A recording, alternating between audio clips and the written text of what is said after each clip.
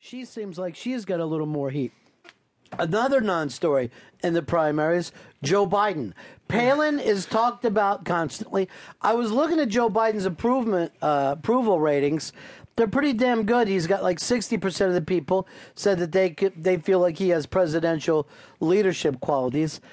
Obviously, they'd never heard the crazy bastard talk before. The best thing that they did was found out that Sarah Palin was somewhat controversial, and they told Biden, stay low, be quiet, don't even go out there and debate her. He kind of laid down in the debate, still won it for whatever reason, but he has not been the hardcore attack dog. And he does seem like he could still fly commercial. It seems like he could just go get on a plane and it wouldn't be a big deal.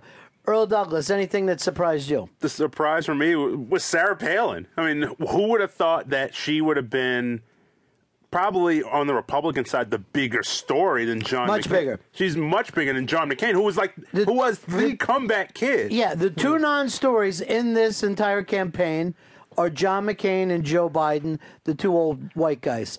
Nobody really, and both those guys have pretty colorful past. They've both been caught up in controversy before, but nobody cares about the old white guys. It's the young white woman and the young black guy. That's the story. Here's another person I thought was going to be a bigger story. John McCain's daughter. Remember that she was running all the YouTube stuff and really a gorgeous young girl and seems like she's a lot of fun. I don't know whether they shut her down or people just didn't pay attention post-Palin, but she became a non-story, and through the primary, she was getting some heat. Meghan McCain was her name. And you would have, I would have thought she would have been out there, much more than the Bush twins or any other daughter that we had out there. She got the Apollo Theater hook. I mean, as soon as she started. But why? Because of Palin. You only have so many hens in the hen house, and they had their chick story. And I think if they had brought, let's say McCain would have brought out his daughter, I think the Palin daughter that's pregnant would have just kept getting pushed out there a little bit more. I thought the media, for all the attacks of the media, that wasn't too harsh. That not only did the country not judge her, I don't think the media was too tough on the daughter or what kind of mother is Sarah Palin. I think the main trouble that Sarah Palin got into was by being a rookie, by not realizing every single thing that you say gets picked up.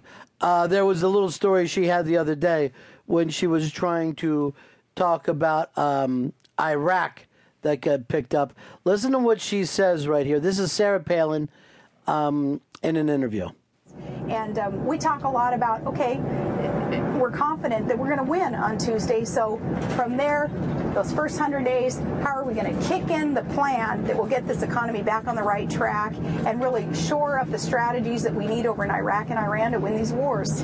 Now today, so for whatever reason, she had in the back of her mind that we're at war with Iran also, or there's one coming. I'm not sure what she was giving there. Surprise! But again, if you're out on the road 14 hours a day, you're going to fuck up.